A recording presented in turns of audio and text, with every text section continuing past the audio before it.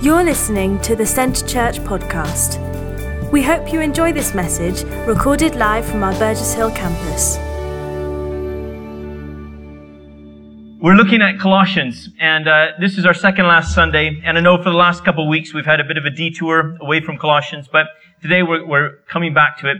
And I'm just going to kind of quickly recap what we've looked at this far. And again, this is a letter written by Paul to a church that he had never planted. He hadn't been part of its beginning, but very much he was writing a letter to combat some false teaching that was coming into the church.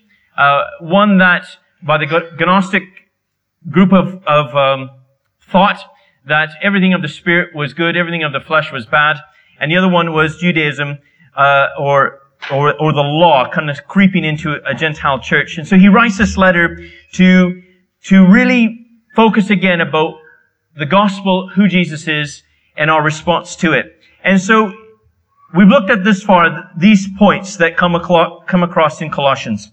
First of all, that Christ is supreme. Yes? He created all things, and all things were created by Him and for Him. He holds all things together. He's the firstborn among the dead. He has reconciled to the Father all things through His death on the cross. In Christ are hidden all the hidden treasures of wisdom and knowledge. Remember, it's all about Jesus. That's right. Good. Some of you remember. That's great. Christ has forgiven all of our sins and took away all that stood opposed to us. He's disarmed the powers of the enemy through His death on the cross. In short, Christ has done it all. And so for us to look or add anything to that, we are missing the point because Christ has done it. If we're trying to do it in our own work, our own strength, you know what? You're barking up the wrong tree, right? You're doing the wrong thing because Christ has done it all. And so because of that, we don't need to be bound by the law, right? We don't need to try to please Him by trying to do certain things. It's not about obeying certain kind of festivals or doing certain things, man-made traditions, but it's all about living by faith in Jesus. That's the whole point that Paul's saying. It's not about you. It's all about Jesus. It's not about what you're trying to do. It's all about what Jesus has done. And so get your eyes set upon Him and you'll be on the right track. Jesus has done it all. He goes on to say that because we're in Christ, we now need to live it out, right? And so because of that, we can't just continue to live as we were and still follow Jesus. We actually need to put on the new nature. We need to live out the new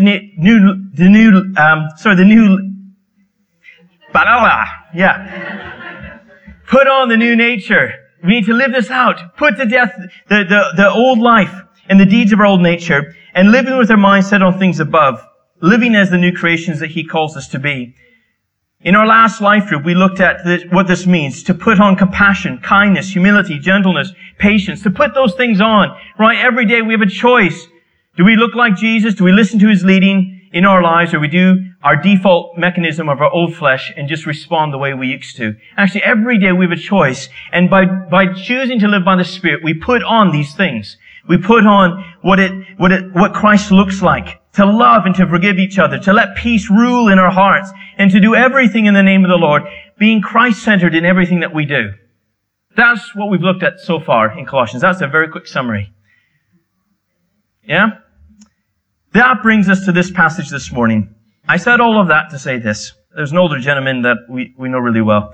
He would go on for about 45 minutes and then say, I said all that to say this. Really? That was a long story to get to your point. Anyways, I said all that to say this. Colossians 3:18 to, and then we're going to read from Colossians 3:18 to chapter 4, verse 1. Paul moves on to the very practical aspects of family life, of living life. And so it's an interesting passage that kind of hits all these different points. So we're going to look at it as best we can this morning. Are you ready? It's a good one. Wives, submit to your husbands as it is fitting for the Lord. Isn't that a great way to start the message? All right. Husbands, love your wives and do not be harsh with them. Children, obey your parents in everything, for this pleases the Lord. Fathers, do not embitter your children, or they will become discouraged. Slaves, obey your earthly masters in everything, and do it not only when their eye is on you and to win their favor, but with sincerity of heart and reverence for the Lord. Whatever you do, work at it with all your heart, as working for the Lord, not for men, since you know that you will receive an inheritance from the Lord as a reward. It is the Lord you are serving. Anyone who does wrong will be repaid for his wrong, and there is no favoritism. Masters, provide for your slaves with what is right and fair, because you know that you also have a master in heaven. All right. This passage touches on areas that I think for all of us apply to us in some capacity. And so the first kind of category, if we can kind of break it down into three main points, would be our marriages. And so there's two things that are mentioned here. One, wives, submit to your husbands. And two, husbands, love your wives. I'm going to look at this in reverse order because I think it's a little bit easier and a little bit more palatable if we look at it in the right order or in a different order than what is there. Okay? Are you ready for this? Okay, let's go for it. Husbands, love your wives. Now, Ephesians, this whole passage is parallel. There's a parallel of this in Ephesians chapter 5 and 6. So if you look at Ephesians chapter 5 and 6, you'll actually see the same kind of instructions written there, but a little bit more flesh on the bones. He writes to the church in Ephesus. And so in Ephesians 5:25, it says, love your wives just as Christ loved the church and gave himself up for her. I want to tell you what, guys, this is a high calling. To love our wives as Christ loved the church. This is not an easy thing. It isn't a love that's kind of with infatuation or just kind of a love that as we feel like it, we do it. But actually, if Christ is the standard that as a husband I need to follow, then this is a very high calling that will require everything that God has to offer for me to do it. Because when we look at how Christ loved the church, it was a sacrificial love.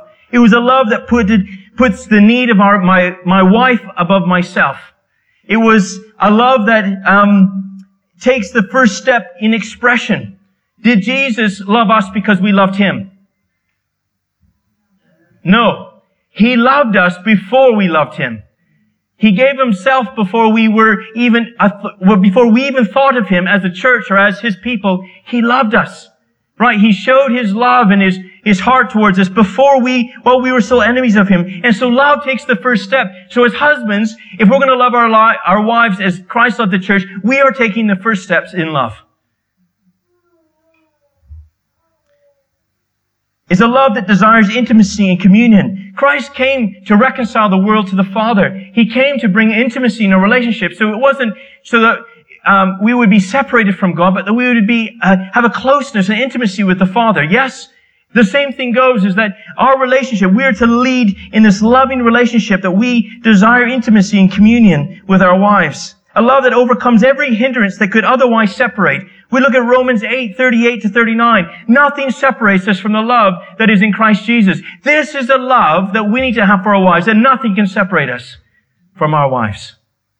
Because the love that we have. If anything is coming in, it's going to be destroyed because the love is stronger. Guys, this is a challenge and we need God's help.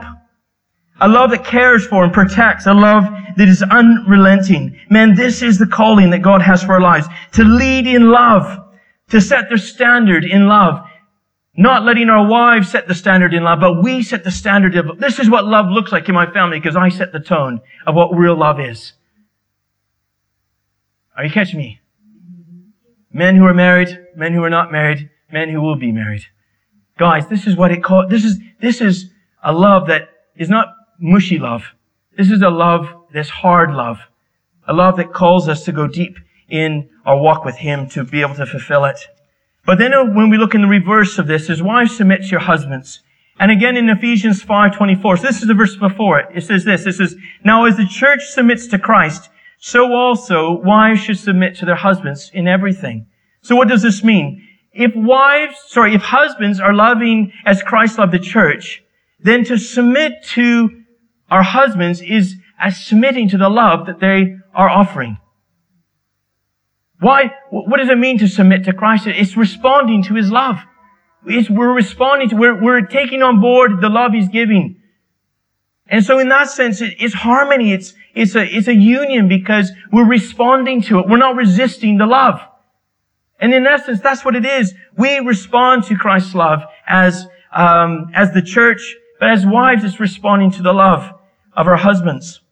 And so submitting to our husbands and to their love is honoring them with what they say and do. We honor Christ as the head with what we say and do. It's respecting them and their lead. It's supporting and encouraging. It's sharing love in response.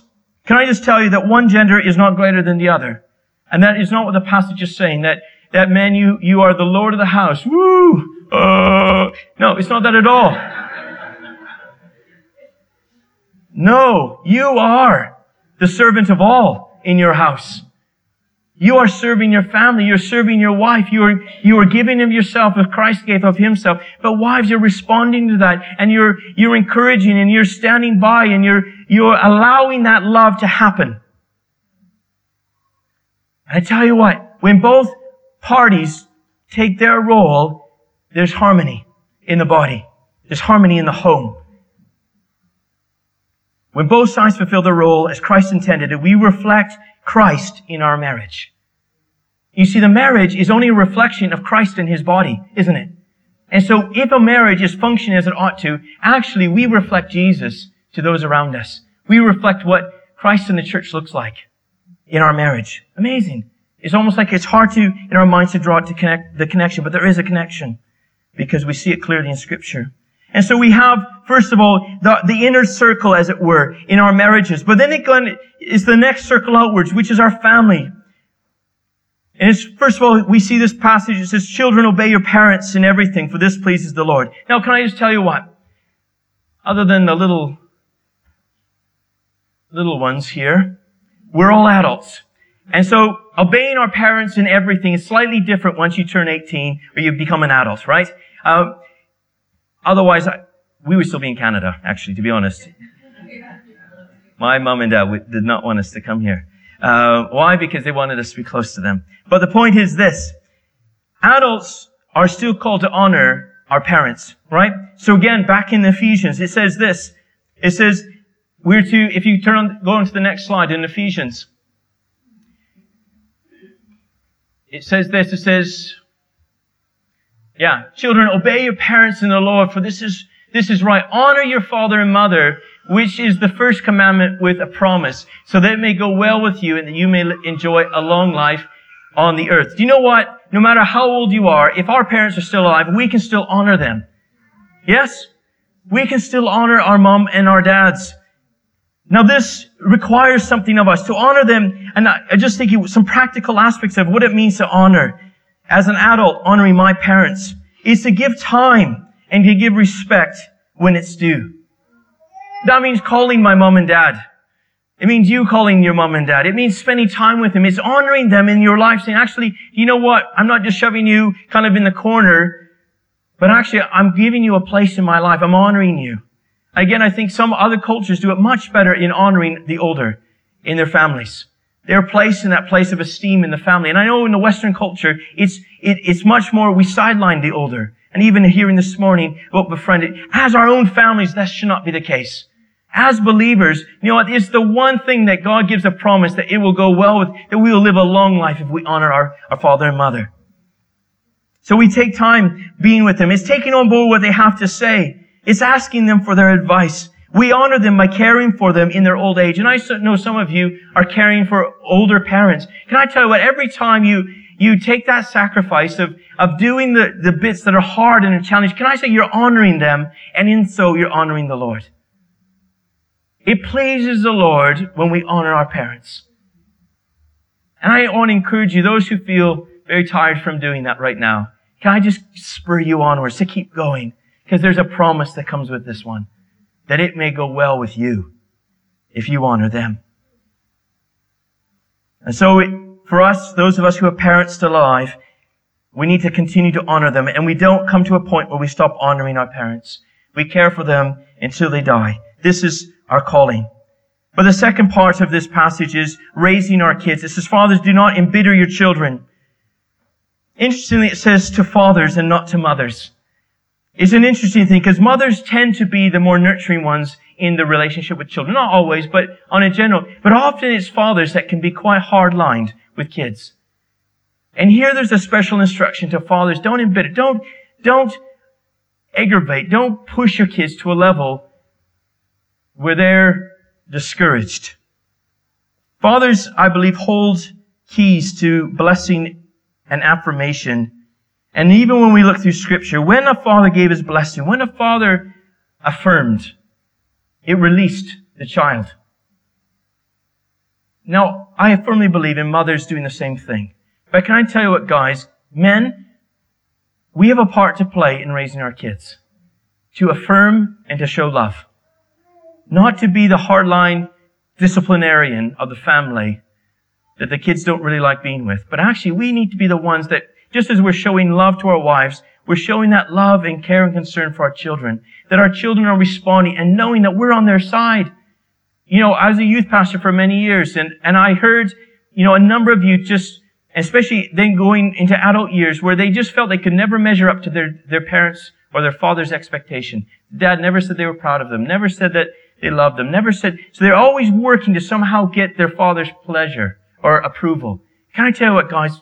Let's not be like that. Let our kids know that we are their biggest fans.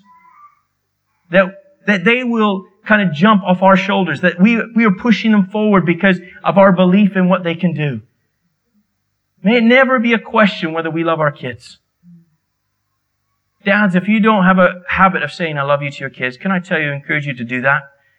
To say I love you, to express your compassion towards them.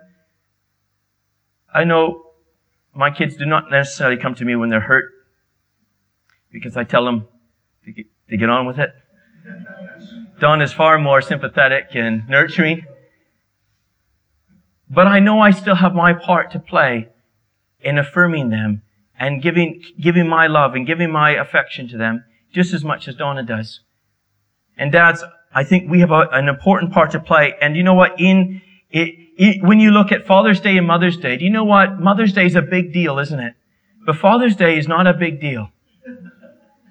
Because many of us do not have great memories of fathers.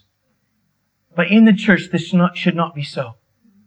And again, speaking to the men in this room, we have a part to play in being the men that care for and love our children and affirm them and speak well of them and spur them onwards.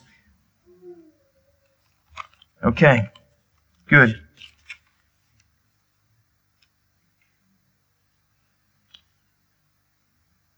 Yeah, just a couple points just to add to that.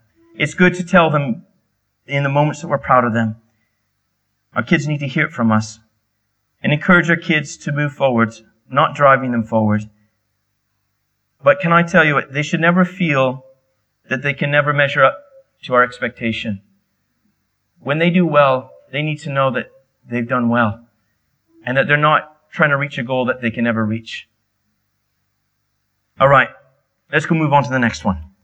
So we've looked at our inner circle, marriage. The next one, our obeying our parents, but also raising our children. But then the next bit of it starts talking about slaves.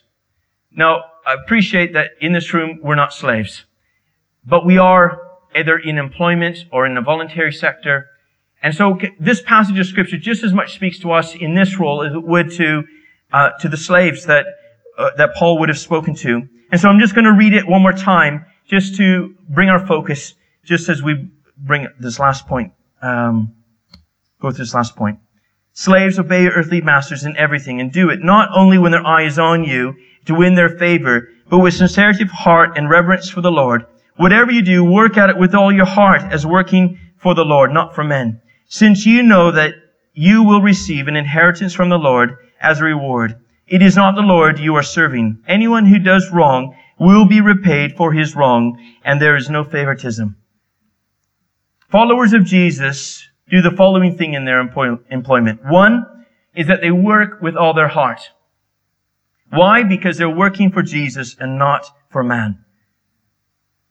When I go to work tomorrow morning, I need to be showing Jesus in my workplace. Not by what I say, but by working as if I'm working for the Lord. You know what? God keeps track of everything that we do. Isn't that amazing?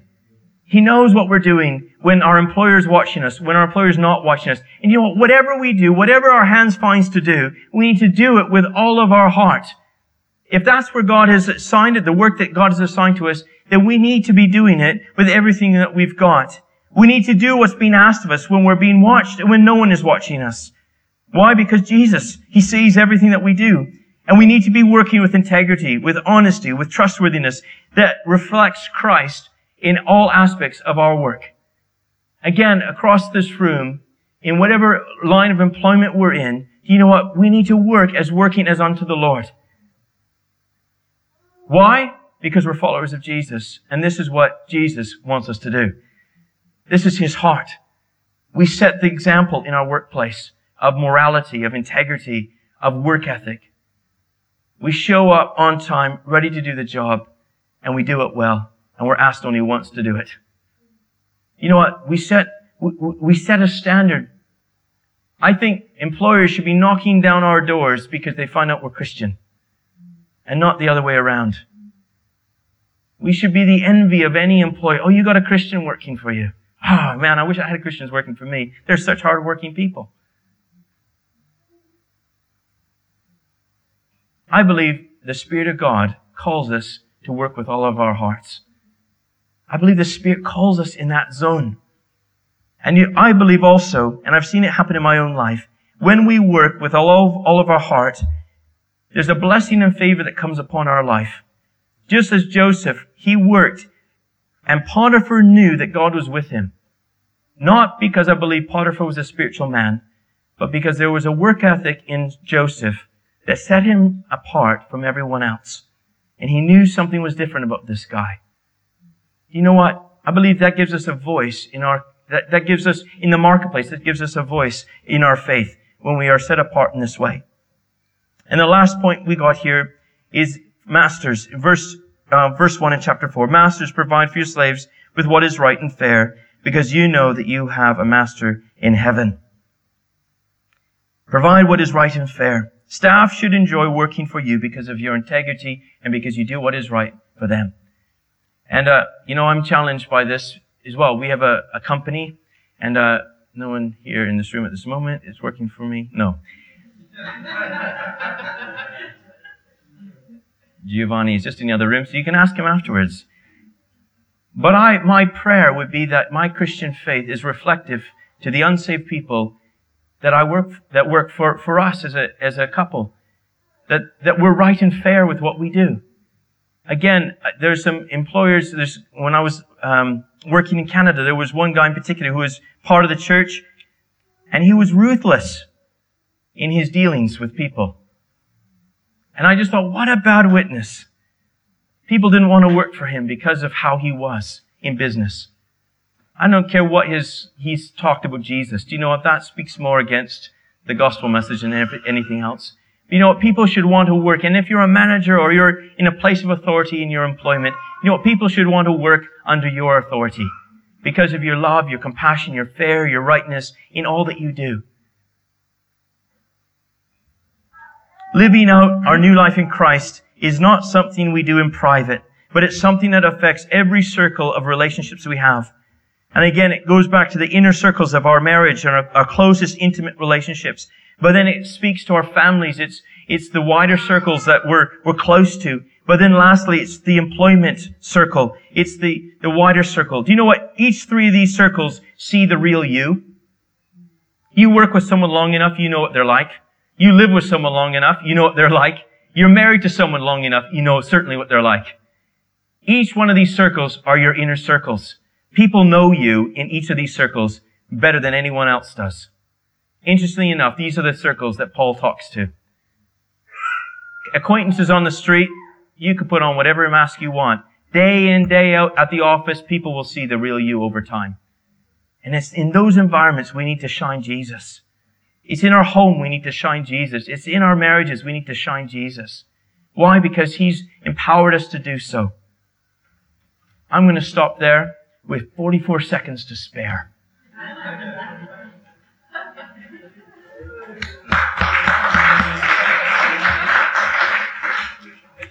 Yeah, only today, guys, only today. Why don't we stand together?